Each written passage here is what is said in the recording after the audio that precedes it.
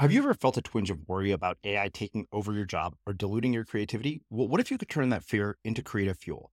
We've just published an amazing new ebook called The 4 Keys to Success in an AI World, and this is more than just a guide. It's a deep exploration into the human skills that AI can't touch, the skills that are essential for standing out and thriving, no matter how much technology evolves. We're talking about real differentiators here, like creativity, emotional intelligence, critical thinking, and much more. Inside, you'll find actionable insights and strategies to develop these skills, whether you're a creative person, a business person, or just simply someone who loves personal development. This isn't a story about tech taking over. It's a story of human creativity thriving alongside AI. Picture this, AI as your creative co-pilot, not just as a tool, but a collaborator that enhances your unique human skills. The 4 Keys ebook will show you exactly how to do that and view AI in a new way that empowers you instead of overshadows you. Transform your creative potential today. Head over to unmistakablecreative.com/4keys. Use the number 4, KEYS. That's unmistakablecreative.com/4keys and download your free copy.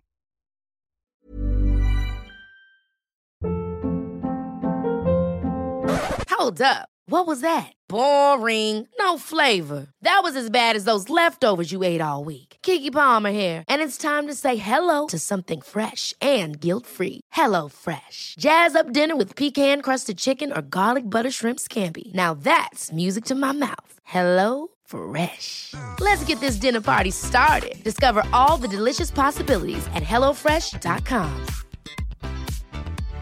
Hey, Dave. Yeah, Randy. Since we founded Bombas, we've always said our socks, underwear, and T-shirts are super soft. Any new ideas? Maybe sublimely soft. Or disgustingly cozy. Wait, what? I got it. Bombas. Absurdly comfortable essentials for yourself and for those facing homelessness. Because one purchased equals one donated. Wow, did we just write an ad?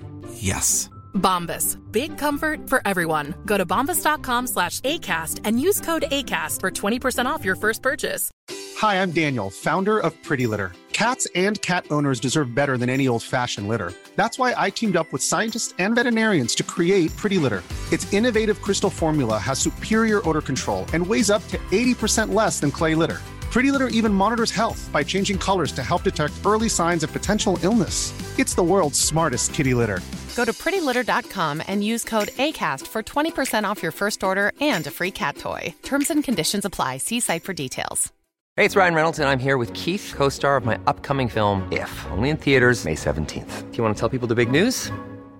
All right, I'll do it. Sign up now and you'll get unlimited for $15 a month and 6 months of Paramount Plus Essential Plan on us. MintMobile.com/switch. Upfront payment of $45 equivalent to $15 per month. Unlimited over 40 gigabytes per month. Face lower speeds. Videos at 480p. Active Mint customers by 531.24 get 6 months of Paramount Plus Essential Plan. Auto renews after 6 months. Offer ends May 31st, 2024. Separate Paramount Plus registration required. Terms and conditions apply if rated PG. Many of us have those stubborn pounds that seem impossible to lose, no matter how good we eat or how hard we work out. My solution is PlushCare.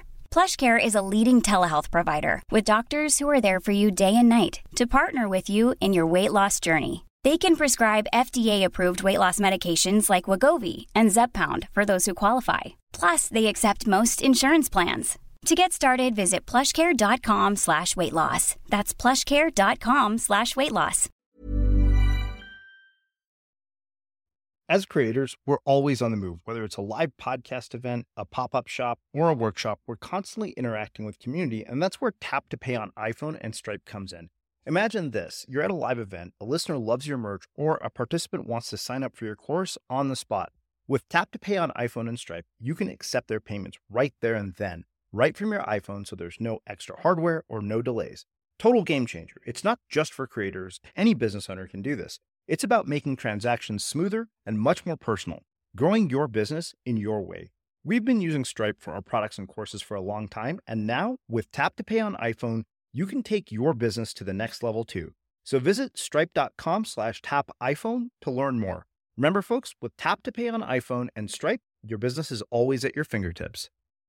Imagine this for one moment, that we are one connection away from everything we want. One connection. It's not that far. If you imagine a mosaic, your piece is here and you're surrounded by other pieces. And one connection away from us is a whole nother world, is the rest of the mosaic. And if we follow any of those, or if those aren't working, we can shatter the mosaic, because it's not like a jigsaw puzzle where every piece goes in its perfect place and it can't happen without that piece there. A mosaic, every piece can go everywhere. So we can rearrange the pieces of our life. So if a certain thought is bringing us to a reality of a life that we don't want, we can change that thought. So what would happen for all of us if we change the initial thought that creates the words that we say, that creates the stories that we tell, that creates the life that we're stuck in? Would it bring us out? I don't know if it would. For you, maybe it would, maybe it wouldn't. And you have that right to decide that for yourself. But I at least want to turn your table over. And I at least want to say to people, what would happen if you just thought one different thought, and you're one connection away from thinking differently? How could you find that connection? How could you find that different thought? And are you willing to make that change? I'm Srini Rao, and this is the Unmistakable Creative Podcast, where you get a window into the stories and insights of the most innovative and creative minds who've started movements, built thriving businesses, written best-selling books, and created insanely interesting art. For more, check out our 500-episode archive at unmistakablecreative.com. Daniel, welcome to the Unmistakable Creative. Thanks so much for taking the time to join us. Hey, Srini, it's so good to be here. I've been looking forward to this for a long time. Yeah, you and me both. I know that we've made multiple attempts to record this conversation, and thanks to scheduling snafus and technical issues and a trip to India, that didn't quite happen. But I'm really thrilled that we're getting to do this at the very beginning of the year. So you, having heard many of my interviews before, Yes. I would like to start by asking you, what did your parents do for a living? And what impact did that end up having on the choices that you've made with your life and your career? Fabulous question.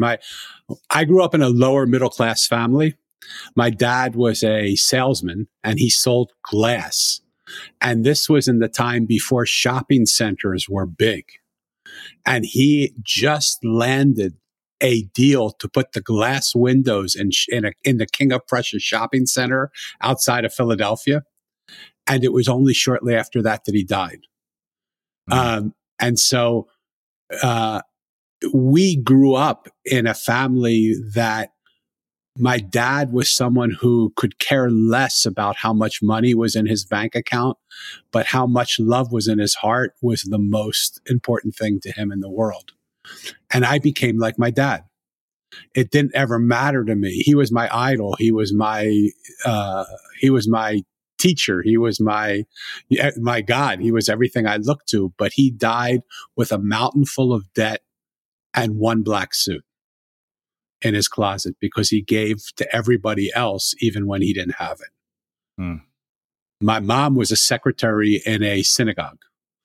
And so she also contributed a little bit, but she was the type of mom who wanted to be home to make cookies and for us when we came home from school. So we lived in that Ozzie and Harriet. You may not even know who those people are, but in that Ozzie and Harriet lifestyle where we had a beautiful family, where there was tons of love. The only thing that happened is they weren't around long enough for me really to enjoy them. My dad died on July 4th of my 13th year in this world, and my mom 2 years later on July 4th of my 15th year. Mm. So wow. I lost my parents 2 years apart on the same day. Wow.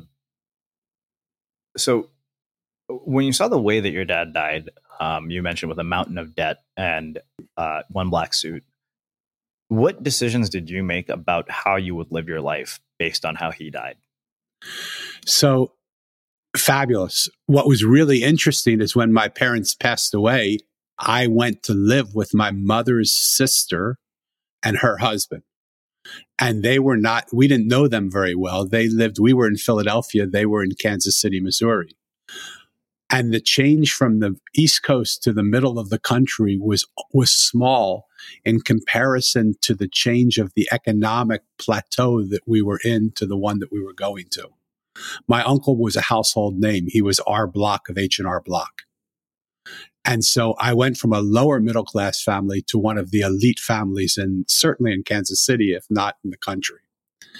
And he looked at me and he said, I see in you the ability to start at the bottom, pushing a broom, and over time to take over my company. I believe you will be in my seat because I don't have any sons. And it was in a time, it sounds crazy to say it, but it was in a time that, when men did not give their companies over to their daughters. They gave them over to their sons. And he didn't have any sons. So he saw me as the opportunity to continue his lineage in the company that he had started. Wow. Do you have children? Yes, I have a 29-year-old developmentally delayed daughter. Wow.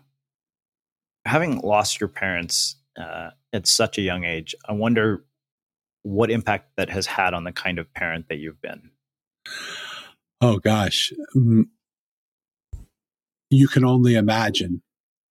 There is no greater pain than losing your everything. I mean, my dad was my everything. I love my mom too, but my dad, we would walk down the boardwalk in Atlantic City, which was then a bigger place to go. And I would hold on to his ring finger. And I was 4 years old, but the way we walked was the same way. I had the same sort of gait that he had. And people would just turn around and look at us because they would say, I was the mini me before there was a mini me around. And losing him shook my entire world. I lost everything, every connection that I knew of to things that were good in my life. I lost. And it's no wonder now that I am working with people to help them reconnect to a world that they're disconnected from. We live in the most connected time the world has ever known, but we're more isolated and alone than we've ever been. And partly that's because we're disconnected from ourselves. And I realized my disconnection, it completely changed my world. I realized that I was searching my whole life for the place that the adults told me was where my parents were, which was a place called heaven. And I had no idea where that was. So I walked away from the opportunity to run H&R Block. I walked away from an opportunity at Hay House that I helped them grow, a publishing company where I helped them grow from $3 million a year to $100 million over the course of 10 years in sales. Because that wasn't the heaven I was looking for. I was looking for that place where my mom and dad were, that I could reunite and reconnect. And I think all of us, maybe it's just my own particular journey, but I think all of us are looking for that place to reconnect to that place where we initially disconnected from, to reconnect to who we are and what we are. Let's pause there for a minute and see where that takes you and your question. The funny thing is, I realize, and I wrote about this a few days ago in a post on our blog. It was a piece titled "On the Time We Have Left with the People Who Matter Most to Us," and I've said that this is something that we take for granted.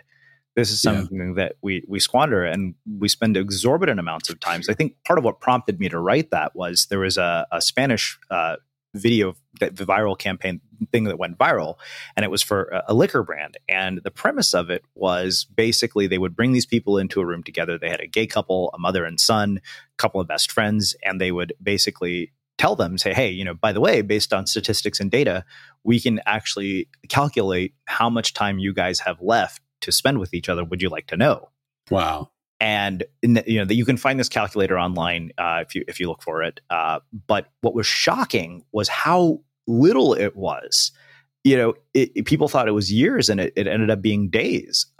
Just based. I see my dad once a week, and the total time came out to 23 days is what we have left. Yeah. And wow. Yet, we spend literally, you'll spend something like 500-600 days of your life staring at screens, browsing the internet, doing all this other stuff. So the reason I brought that up is because I wonder, when you're so young and you lose both parents, how at that age do you process and navigate grief? And how has your perception of the experience changed with age? Gosh, huge, great question. Deep question, great question. I think I did what everybody else, what I assume other people do, is it was so overwhelming for me at that point. Either it would roll me over and destroy me, or I put it into a room that I didn't even want to look at. I took my grief and I said, this is just too big for me to even comprehend. So I'm going to just go numb. I'm going to build a wall around myself to protect myself. I'm going to silo myself in that protection. I'm going to paint around that wall to make people think that when they see that wall, it's me, and to have them believe that they're seeing a beautiful version of me. While all the time, really what was happening is I was sitting quivered up in a fetal position, crying my eyes out, wondering, why did I lose? Why would this happen to me? And why was I now suddenly so separated from a world that I knew? None of my friends had lost their parents. I was so different from everybody else. And I saw what it caused me to do is see a world that was so completely the opposite of the world other people saw. While other kids were out running and playing, I was wondering what had happened. Why me? What was going on? What was this meant for? And it was Independence Day in America. It was Independence Day. And I thought, oh God, that means I have to be independent. But it was only in writing my book, The Mosaic, that I realized that we are not meant to be independent. We're never meant to do this alone. We can't do things alone. In fact, when we do things together, it's so much more valuable and we can do so much more. And the things that we can actually see when we come together is so much greater than the things we see on our own. But for 60 years, I lived with the message of my parents are trying to tell me to be independent. Until when I wrote The Mosaic and I sort of found that place, that heaven that I was looking for, when I reconnected with them through the writing of that book, what I realized is I had gotten the message entirely wrong. What they were saying is, independence means death. When you cooperate with other people, when you work together with other people, when you build things together, that's where life is. So it's a huge revelation for me, and it only came in the last few years. And it's such an interesting message in a culture where we have such a high level of individualism. And, a couple of months ago, and most of you will have heard it by the time you're listening to this, we had an interview with a guy named Will Storr who wrote a book called How We've Become So Self-Obsessed and What It's Doing to Us. And what you're talking about is such a contrast from that. Yeah, well, it really comes, Srini, it comes down to this for me. We have experienced, I'm going to, let me not say we, because I don't mean to papalize this or make this a teaching. Let me talk from my own personal experience. The pain that I've gone through in my life has made me want to protect myself, because who wants to experience pain? So I've created these walls around me and these silos that have isolated me. And I started to wonder why I don't feel the fulfillment in the connections that I am having, because I have great friends and I have good connections. But how can I have great friends and good connections when my silo is meeting your silo, when my wall is meeting your small wall, but I'm not letting you behind that wall and you're not letting me behind that wall? And so the connections we're having are silo to silo, not person to person.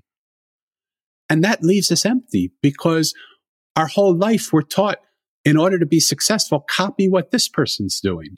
Do these things. We're sold day and night, 24 hours a day, 7 days a week. We're sold things to make us happier or more successful or feel better or look better. No one ever tells us, hey, why don't you just be yourself? Like, don't go outside of yourself. Go inside yourself. What's inside you? What's your passion there that keeps you awake at night? What happens when you connect with that? And when you connect with that, where was that given to you from? How does that work? And how do you use that to connect with other people who have passions that are similar? They don't have to be exactly the same passions. They don't even have to agree with you. But when people of passion come together, whether they're of like mind or unlike mind, they create passionate situations.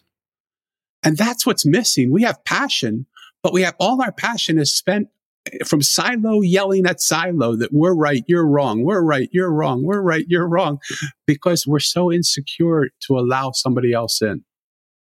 Does this make sense what I'm saying? Oh, yeah. Yeah, it does. So you mentioned building walls, and I think that this is something that I've experienced firsthand. And so I wonder, how you would deal with this. So I think that I know myself well enough to know, particularly when it comes to the context of romantic relationships, that when I've been hurt, my instinct is to start building walls. Shut down. And not let people get too close. Like, I don't save the phone numbers of people that I go on dates with anymore. Yeah. Mainly because it allows me to basically, not be nearly as attached to them if it doesn't work out, because they're just a number, not a person. And part of me is like, wow, that is kind of sick, and it's abstraction and sociopathic behavior and a wall. So I wonder, how do you prevent yourself from building walls when you've been disappointed and when you've been hurt? Because those are inevitably things that are going to happen. We don't go through this life without getting punched in the face. Totally. So my approach, and it really is the first practice of connection that I've been given by the Mosaic, is the practice of being kind to myself and being kind to ourselves. When we're so hard on ourselves, like if we listen to the way people explain their situations, most of the time we hear people in conflict with themselves. And I don't mean to, if I'm saying something that's inappropriate here, please, I'm sorry. I mean it with all the love of my heart. But I know that pain that you're talking about.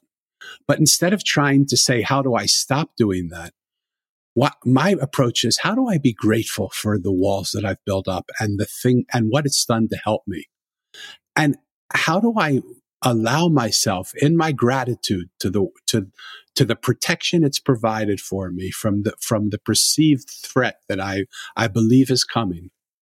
How do I love that wall so much that I say to him, I don't need you right now.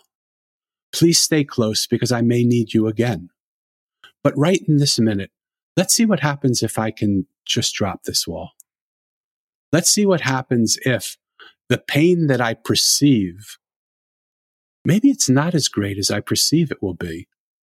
And maybe it's actually more beautiful than the pain of me living in these walls that just suffocate me and kill me. Because I'm safe in here, but I have no life. I have no connection.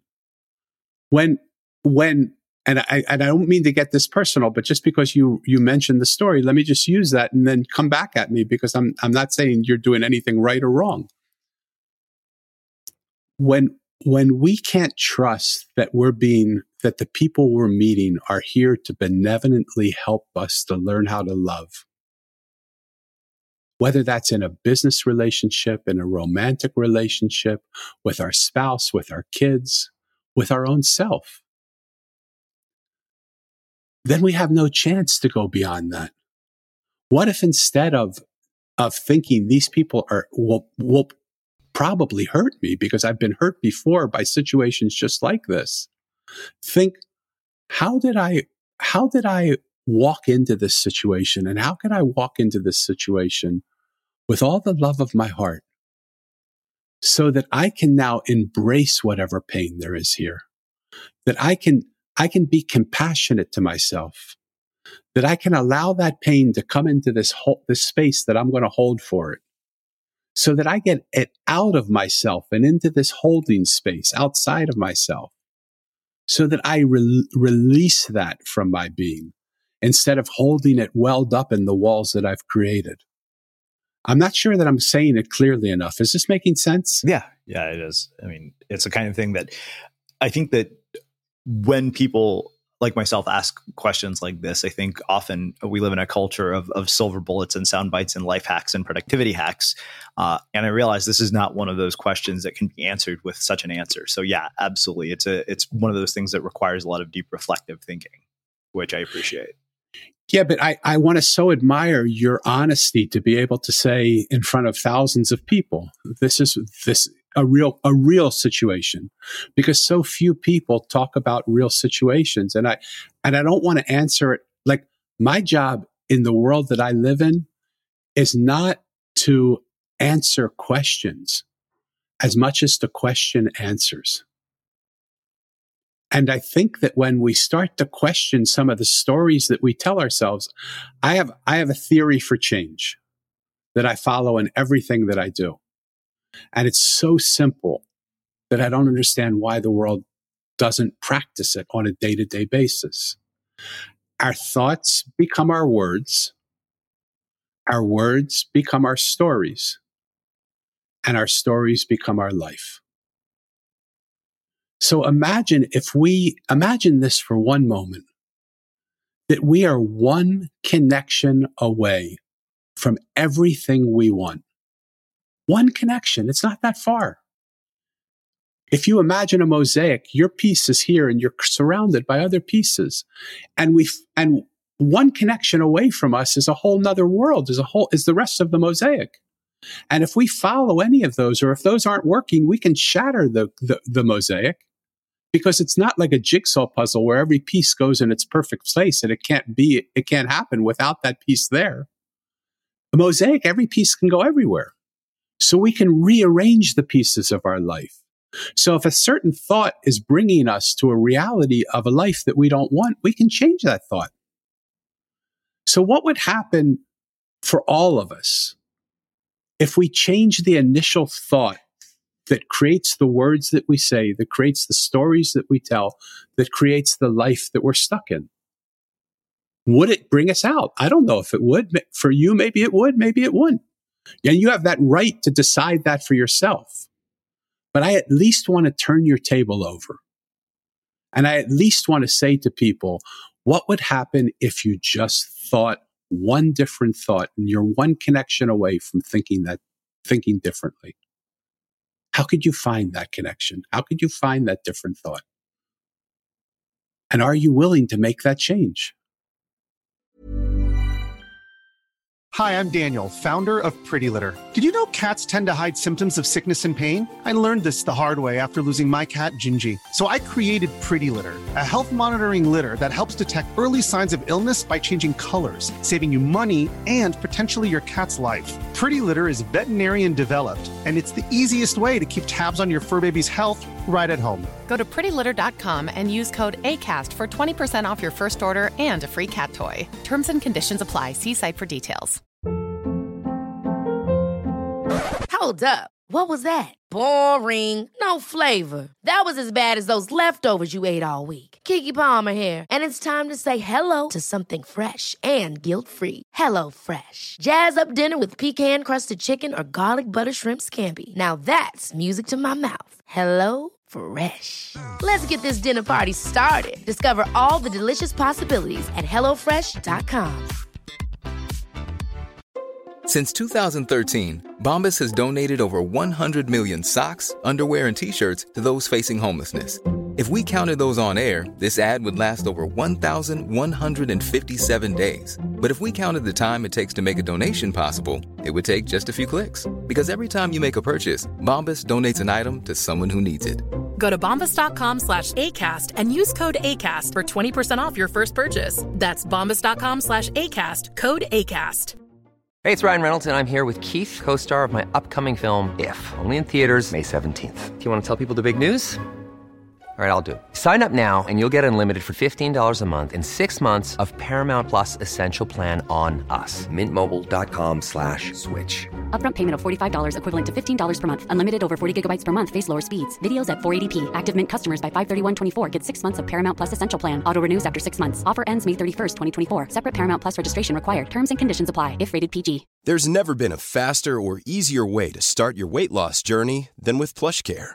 PlushCare accepts most insurance plans and gives you online access to board-certified physicians who can prescribe FDA-approved weight loss medications like Wegovy and Zepbound for those who qualify. Take charge of your health and speak with a board-certified physician about a weight loss plan that's right for you. Get started today at plushcare.com/weight-loss. That's plushcare.com/weight-loss. plushcare.com/weight-loss. As creators, we're always on the move. Whether it's a live podcast event, a pop-up shop, or a workshop, we're constantly interacting with community, and that's where Tap to Pay on iPhone and Stripe comes in. Imagine this. You're at a live event, a listener loves your merch, or a participant wants to sign up for your course on the spot. With Tap to Pay on iPhone and Stripe, you can accept their payments right there and then, right from your iPhone, so there's no extra hardware or no delays. Total game changer. It's not just for creators. Any business owner can do this. It's about making transactions smoother and much more personal, growing your business in your way. We've been using Stripe for our products and courses for a long time, and now with Tap to Pay on iPhone, you can take your business to the next level too. So visit stripe.com/tap iPhone to learn more. Remember, folks, with Tap to Pay on iPhone and Stripe, your business is always at your fingertips. Wow. Earlier in our conversation, you mentioned that your mother was a secretary in a synagogue. So I had to ask what, if any, were the religious and spiritual upbringings and messages that you received growing up? My dad was an Orthodox Jew, and my mom was a Reformed Jew. So we grew up pretty confused. No, we grew up with religion as a cultural thing, not a spiritual thing.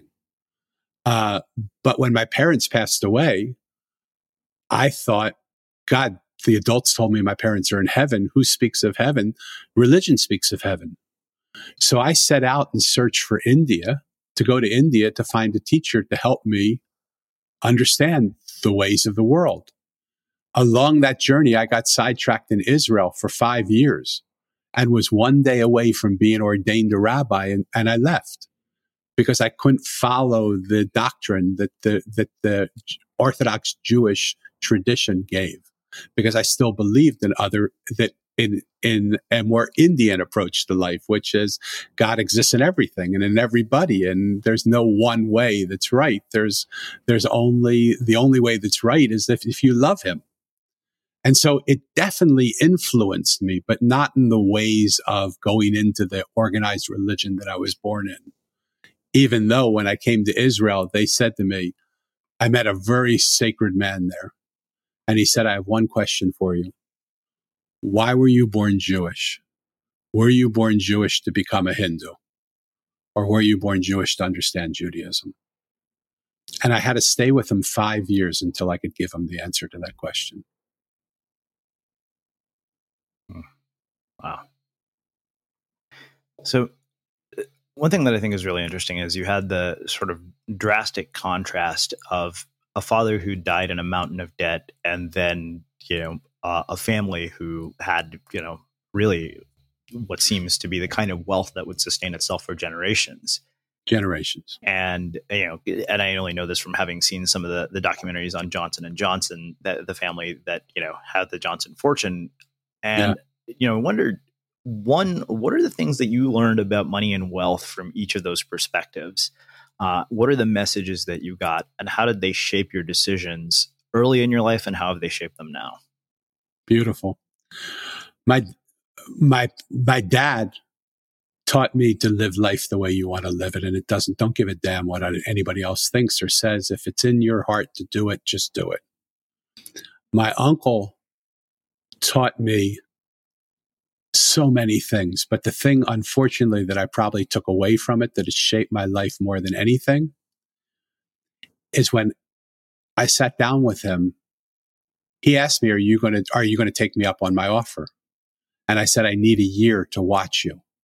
And he said, "Do you know 99.9% of the people in the world, if I told them that I was going to start them pushing a broom and that 10 years later they were going to be sitting in my seat, would have said, 'When do I start? Where's the broom?'"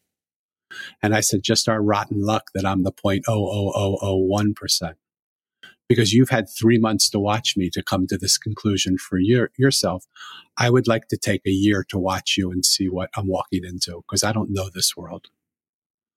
And at the end of a year, it sounds easy because we're talking in a story right now that is easy. It's following 1 year later as if it was just moments later. But 1 year later, he said, "I'm going to pick you up from school today and we're going to go out to lunch. I'm going to actually take you out to lunch. I'm going to have you leave school early." And we went to lunch and we sat down. He said, "So do you have an answer to my question?" And I, being the smart ass kid that I was, said, "You have to ask me a question first." He said, "Oh, did you forget the question I asked you 1 year ago?" And I said, "No, I forgot. I only forgot that today was 1 year later, but I promise you I will never forget that again. When you give me a date, I will honor that date. He said, so do you have a question? I said, yes, I do. But my question comes in the form of 3 questions. And he said, okay, tell me what those are. I said, I remember in the summer you had a birthday party, and you had over 250 people at our house. And I remember coming up to you and saying, God, how beautiful this must be to have this many friends, to have this many people who love you and care about you and come here and want to celebrate your birthday with you. What a special day this must be for you. And I said, do you remember what you said to me? He said, yes, I do. I'd say it to you again today. I said, I'm going to paraphrase it and you tell me if I'm right. And he said, go ahead. I said, what I remember from that story is you telling me none of these people are my friends. If tomorrow I would lose all my money, no one would be here at my party. They're only here for one reason, because I have money and they want it. And I said, and I said, is that right? He said, yes, that's exactly right. I'd tell you the same thing today. And I said to him, then why would you want to give me that gift? Why would you want to give me the gift of believing that nobody gives a darn about me? They just are interested in me because I have your money. He said, okay, I see where you're going. What's the second question? I said, the second question is, I remember when we were sitting at dinner one night and your daughters were starting to get serious with boys. Do you remember what you said to them? Excuse me. And he said, yes, I do. And I would say, I say it to him every day still. And I said, again, let me paraphrase and you tell me if I'm correct. You said to them, you know, you're not that attractive. You're normal looking girls. You're not beautiful. You're normal looking. So you have to know any boy that's interested in you is interested in you because of your last name, not because of who you are. And I said, is that right? He said, well, Danny, I have to believe that. And I said, okay, so say that I would be able to get over the first question. Say that I would be able to make real friendships with people. Why would you want to give me that gift to my kids? Why would you want my kids to have that gift? And he said, I see this isn't going so well. What's your third question? I said, my third question is, if I were to start at the bottom and push a broom and come to the top and have ideas of how I could help the company grow, because I've seen it from inside out and I've seen new possibilities and new ways of doing things and new directions, because you're really innovative. He bought CompuServe when it was the first internet company out there. He wasn't a conservative, not innovative man. I said, if I were to have that vision and I were to see new things that I could do, would you give me the space to do that? And he said, Danny, if something isn't broken, why would you try and fix it? Just do the system, know the process. I said, Uncle Dick, does it seem to you that we have the answer to our questions? He said, yes, it does. And I'm sorry for you. And you know what has to happen now. I said, I think I do, but why don't you tell me? He said, I have to gently ask you to leave our family, because you obviously have rejected what we have come here to give you. So I'm going to ask you to leave. And for all intents and purposes, you're excommunicated. And I looked at him and he was expecting me to be mad at him or unhappy. And somehow as a 16-year-old kid, I said to him, I can't thank you enough for who you are and the opportunities you've given me. I would have never had a chance to see the world like you've shown it to me. And I so respect you and so honor you. And I want you to know that even though I'm not in contact with you, I love you. And I'm so thankful to you for all that you've shown me. And so over the course of years, what's happened is I've had this thought in my head that people who have a lot of money also don't have the charmed life that we believe they have. They have a lot of something, but there's something really unfulfilled inside themselves that doesn't allow them to connect to people in a way that's meaningful and rich, because they always think people want something from them. And I see it even in the world that I live in. I have friends that call me up and say, well, you've got to get on this MLM that I'm doing, or you got to get a part of this program, or you have to hire me to help you do this. What's happened to just being friends with each other? What's happened to just loving each other and not selling each other? I'm so tired of people trying to sell me things and sign me up for a program or sign me up to prosper them or sign me up to do something. Why can't we just be friends? Why can't we just listen to each other and love each other and hold the space for each other to figure things out on our own? Does that answer your question? Yeah. I'm getting chills listening to you talk about this, so I just didn't want to say anything. What did you do after? Where did you go? How did you get from there to Hay House? So I went to university and I studied psychology because I thought I got to find the answer to why this little innocent kid would leave his parents would die, why he would go from a lower middle class family to one of the elite families in the world. Like, what in the heck is behind all this? And I took all of my undergraduate psychology courses in 2 years so that I would have a degree in psychology. But I found that it didn't answer the questions that I had. And so that's when I left school. I dropped out of school after my freshman sophomore year. So I did 2 years of college. At 17 and a half, I put my thumb out on the road and started to hitchhike around the world. And I spent about 6 years hitchhiking around the world. I went to seminary during that time in Jerusalem, Israel. That's when I left there. I went into religion to see if religion had answers. Religion didn't have answers. I went to yoga to see if yoga had answers. I spent 20 years, 10 years as a monk in a monastery, in a yoga community, being a monk. And then 10 years as a householder, as a married man, running businesses and working in companies. And still I didn't find my answers. Because the premise of what I was trying to do was a belief system that I had to do it on my own. Because I believe my mom and dad died on Independence Day to teach me independence. To teach me, don't count on the world around you. You can't count on the world around you. And it's really only in the last 3 years that I found my purpose and I found my peace, which is the building of this mosaic, which is helping people see we're all parts of something much greater than we are. And it's in the coming together with others that we accomplish amazing, spectacular, beautiful things that we never even saw possible when we were standing on our own. My premise was wrong. And I don't beat myself up for it because it taught me so much. I fought so many battles with the belief that I can do this. No matter how many times I get knocked down, I can stand up again. No matter how much I do, I can always get up. I. But I went, my I of ego I went to I of a Jewish I. Like, what in the heck am I doing, right? It's so much easier to just ask somebody for help, to just be vulnerable enough to be open to say, this is what I need. This is who I am. This is what we've come for. How can I help you? How can I give you what you need? And how can we help each other grow and prosper together?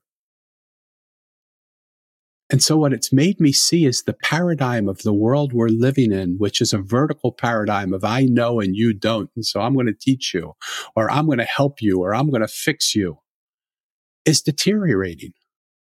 And there's a new paradigm that's a mosaic paradigm where just all of us coming together find answers to things that we never saw possible. I'm sure you're aware of swarm intelligence, right? Mm-hmm. I believe that's the new modality. When you look at birds fly, they don't have a leader. They just all fly in sync with each other. When you look at the way fish swim, same thing. And there are people that are doing work in swarm intelligence where they just have 60 different people in different parts of the world with a mouse and the ability to move something in the middle of a circle with answers around the circle, and none of them know the answers. On their own, none of them would predict that the answer that they landed on as a group would be the answer that they would choose. Not one of them. But the answer that they choose is the right answer. There is something that we don't see yet because we're so caught in just seeing our own ego and seeing and defending ourselves and living in our silo of pain. That when we dissolve that, when we get out of, look, I'm a proponent of like-minded communities. I love them. It was so important to me when I was a lone wolf to find other people of like mind that I could be a part of. But like-minded communities that once saved me are now destroying the fabric of what I believe is our reality. Because those like-minded communities have become silos that are getting bigger and stronger and wider and deeper. And the gaps between them are becoming larger and deeper and fuller. And we are just sitting on sides of the fences, yelling at each other, saying, we're right, we're right, we're right, we're right. It's time for us to melt those silos down, to come together as like and unlike minds, to listen to each other, to hear what possibilities would exist if we would only allow each other to influence each other. Wow. So I wonder, you're at Hay House of all places, which is really a breeding ground for ideas and things that move us forward as a society and things that change our perceptions of what's possible in our lives. How much of your own perspective was influenced by the work that you did there and the people that you were exposed to there? And how did you take what was useful and relevant to you and discard what wasn't? Yeah, beautiful. You're so good at what you do. Thank you. You ask such good questions. So I was at Hay House for 10 years. I came when they were a $3 million company, and I left when they were doing $100 million a year in sales. What I saw is even the people that are changing millions of people's lives, behind the facade of who they show is a person that has a lot of pain. And so often I would say to people, it's time for you to read your book again. Your book is changing millions of people's lives. Read it. Just sit with it again. Allow it to influence you again. And what I found is there are a few people. I mean, there's some saints that have come into this world that have written the book that they want to share a vibration and a story and a feeling with the world that's their vibration, and it does that. I can think off the top of my head. I followed Yogananda, Paramahansa Yogananda. He wrote a book called Autobiography of a Yogi, a must read for anybody. And in that book, you just are absorbed, not with just the words that you say, but the space between the words, the vibration of the book. And it changes you to just read it. But most people write the book that they most need to read. And when I would see time after time after time after time again, that I would say to the people, they were my friends because I didn't want anything from them. I would never say to everybody else was, woo, woo, what can you do for me? How can you help me? I was doing my job. My job was to help them be the best they could be. And I never asked anything from them. I remember sitting around the table at dinner with a celebration of our authors, and every single one of them said around the table, there's one person here we want to help. And none of them said the name until at the end. They must have talked about it before. They said, Danny, it's you. You have never asked us for anything. Everybody else has asked us for something. Why won't you let us help you? And I said, it's not my job to ask you for your help. So there were two things I saw in that: my lack of vulnerability and my desire to just give. But my lack of vulnerability, I don't want to lose, because here were people who were top shelf people that just wanted to help me. But I wouldn't let them in. And so part of what I've learned now as I go into life is, how can I be more vulnerable? How can I bring down those walls that I have around me, where I have to be the one that's always the right one, the good one, the one the strong one, the white knight shining in armor who rides into the room and says, get out of the way. I'll take care of this for you. And how do I just allow you, Srini, right now, to see the little boy scared to death, hiding behind his wall, that might not be good enough, that just might not be enough, that might not be able to help you, that might not be all that you want me to be. And I sit with that boy now, and I just, instead of hiding him and being ashamed of him, I just hold him in my arms and say, look at the man you've become. There's some things in me that you'll love. There's some things in me you won't love. But look at the man you've become. I'm proud of that man. And I want you to be proud of him too. And help me to make this man a better man. Connection. Everything in life is connection. I'm talking now about connection to my own little self. I'm talking now about a connection to vulnerability. I'm talking now to a connection of a premise that led me in one direction. And when I changed the premise that I was following, my whole destination changed. It's all about connection. And that's what the mosaic is. It's a simple fable. It's a simple story. And the story, you can read it and enjoy it. It'll take 2 hours, 3 hours to read. It's just a simple, simple story. But the real story only starts the moment you finish the book. And the moment you allow the mosaic, the connectedness of life, to change you, to enter you, to lead you in places that you would never go before. The things that I'm talking about, I don't write about in my book, but when I read it again, every one of them is hinted in it that I didn't even know that it was happening. I would write and it would erase. I would write and it would erase until I got it just the way it wanted it to be. And I didn't understand why. It's only now, going back, that I'm starting to understand why. Because what it says is beyond the words that are on the page. The story it tells is only the beginning of the story of what it will tell if you allow it to enter you. So I can't recommend highly enough that people start to listen to the stories around them, start to listen to other people, start to take a moment during the course of your day to just ask a question to someone you don't know. And just take the time with them to listen to their answer. That's really the story of the mosaic. Mo, in his search for heaven, met up with all these characters, normal, ordinary people, a street worker, an artist, a trash man, a juice maker, a mirror maker, a gardener, common, ordinary people, not the standard archetypes that you think are the ones that lead you to heaven. But every single one of them, when he sat and listened to their story, left him seeing a different person than the one he saw before he came. And I believe that if we would take the time to listen to each other, what we would see would be remarkably different than what we saw coming in. And that's where innovation happens. That's where change happens. That's where miracles start to happen. That's where understanding happens. That's where kindness happens. That's where everything that we need in the world now exists. But we spend our time talking.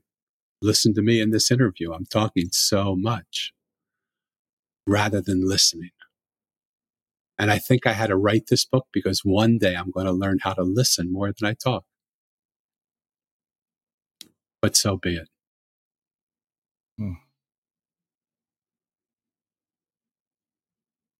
What are you still uncertain about, and what are you afraid of?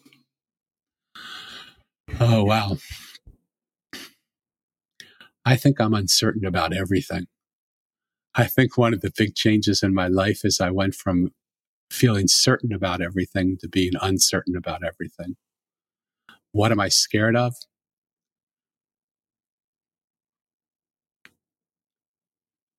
As hard as it is to actually hear myself say the word, I'm scared of intimacy because I've had so much pain in my life. I am married now. My wife passed away 18 years ago of the worst cancer a person could ever have. She spent the last 2.5 years of her life in blood-curdling, screaming pain. 45 minutes on, 45 minutes off, all day, all night. And I, the great white knight, was 2 inches away from her and couldn't take away 1 second of her pain. But at the end of 45 minutes, it went off for 45 minutes and she was fine. I'm scared of that happening again. I'm now remarried to one of the most exquisite women I've ever met. She's beautiful outside, but her beauty on the outside is not even comparable to how beautiful she is inside. Her gift is her ability to love.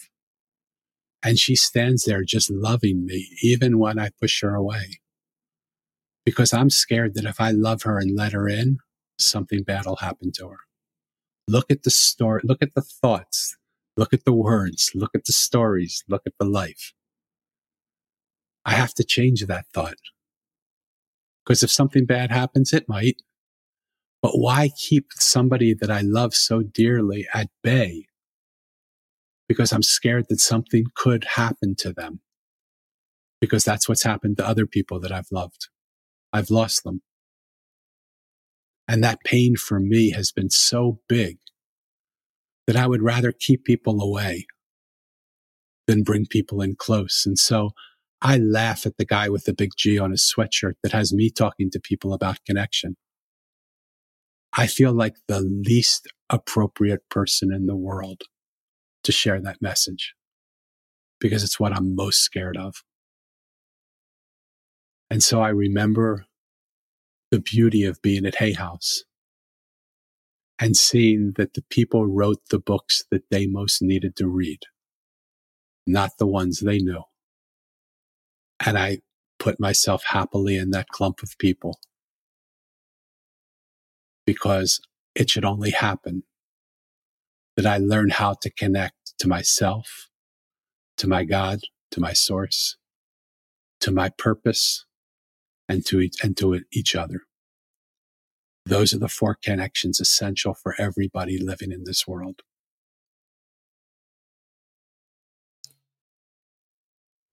Wow.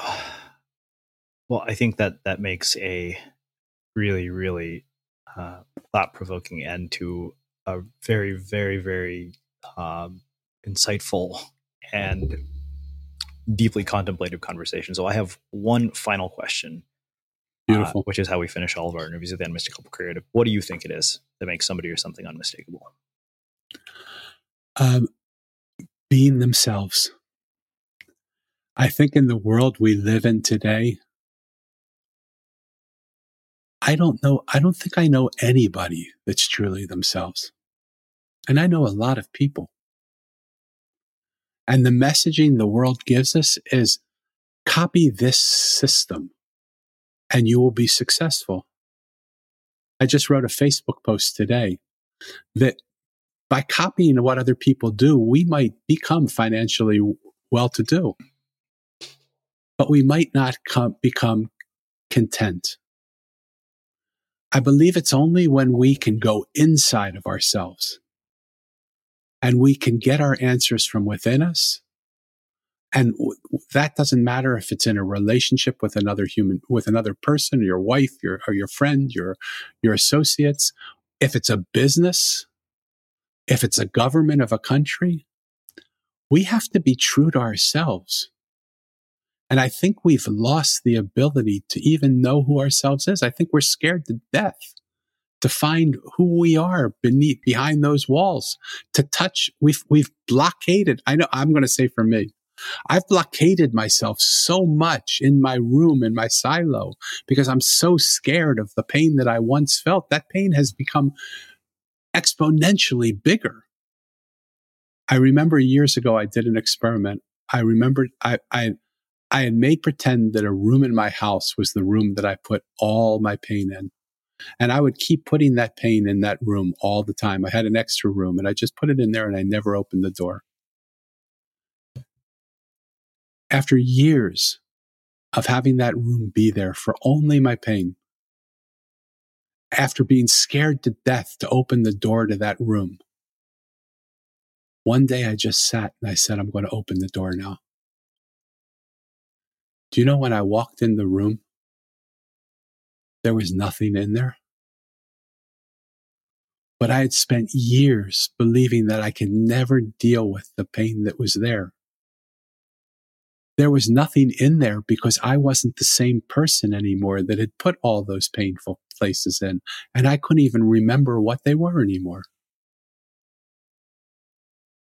If we could have the courage to just be ourselves, to go within rather than to live life from inside out, rather than from outside in, to me, that would make somebody unmistakable because there's so few people around doing that.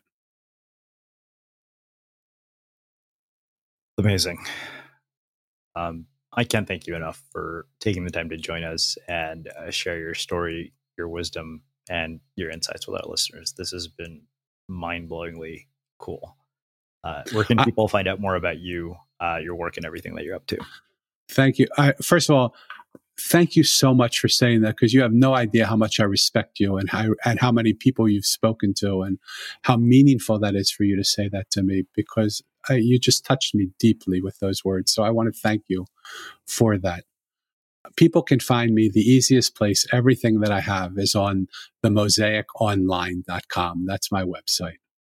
And it's being added to all the time, but you can find all my social media. You can find my contacts. You can find my sort of approach to life. You can find how to get the book. You can do all of those things there.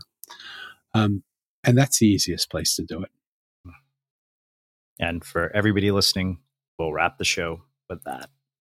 Thank you for listening to this episode of the Unmistakable Creative Podcast. While you were listening, were there any moments you found fascinating, inspiring, instructive, maybe even heartwarming? Can you think of anyone, a friend or a family member who would appreciate this moment? If so, take a second and share today's episode with that one person, because good ideas and messages are meant to be shared.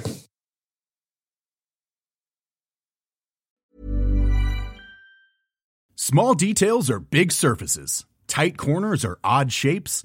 Flat, rounded, textured, or tall. Whatever your next project, there's a spray paint pattern that's just right. Because Rust-Oleum's new Custom Spray 5-in-1 gives you control with 5 different spray patterns. So you can tackle nooks, crannies, edges, and curves without worrying about drips, runs, uneven coverage, or anything else. Custom Spray 5-in-1. Only from Rust-Oleum. Even on a budget, quality is non-negotiable. That's why Quince is the place to score high-end essentials at 50 to 80% less than similar brands. Get your hands on buttery soft cashmere sweaters from just $60, Italian leather jackets, and so much more. And the best part about Quince, they exclusively partner with factories committed to safe, ethical, and responsible manufacturing. Elevate your style without the elevated price tag with Quince. Go to quince.com/upgrade for free shipping and 365-day returns. Hi, I'm Daniel, founder of Pretty Litter. Did you know cats tend to hide symptoms of sickness and pain? I learned this the hard way after losing my cat, Gingy. So I created Pretty Litter, a health monitoring litter that helps detect early signs of illness by changing colors, saving you money and potentially your cat's life. Pretty Litter is veterinarian developed, and it's the easiest way to keep tabs on your fur baby's health right at home. Go to prettylitter.com and use code ACAST for 20% off your first order and a free cat toy. Terms and conditions apply. See site for details. Hold up. What was that? Boring. No flavor. That was as bad as those leftovers you ate all week. Keke Palmer here, and it's time to say hello to something fresh and guilt-free. Hello Fresh. Jazz up dinner with pecan-crusted chicken or garlic butter shrimp scampi. Now that's music to my mouth. Hello Fresh. Let's get this dinner party started. Discover all the delicious possibilities at HelloFresh.com.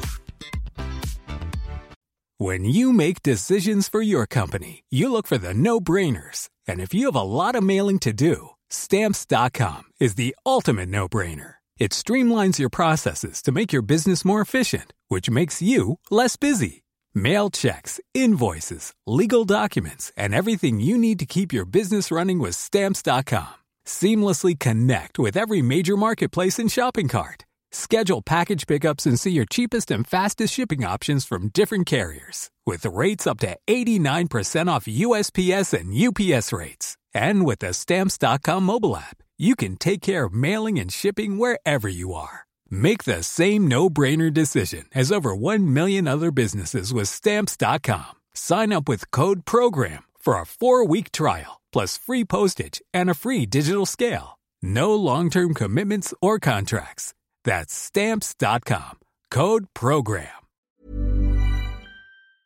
Have you ever felt a twinge of worry about AI taking over your job or diluting your creativity? Well, what if you could turn that fear into creative fuel?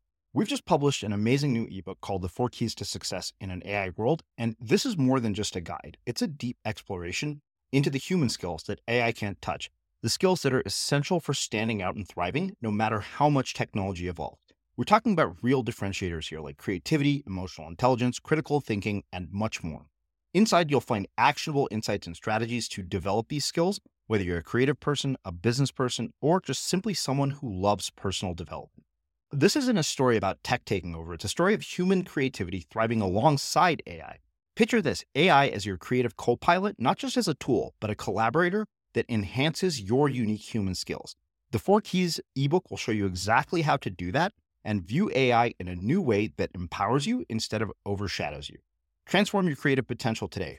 Head over to unmistakablecreative.com/4keys. Use the number 4, KEYS. That's unmistakablecreative.com/4keys and download your free copy.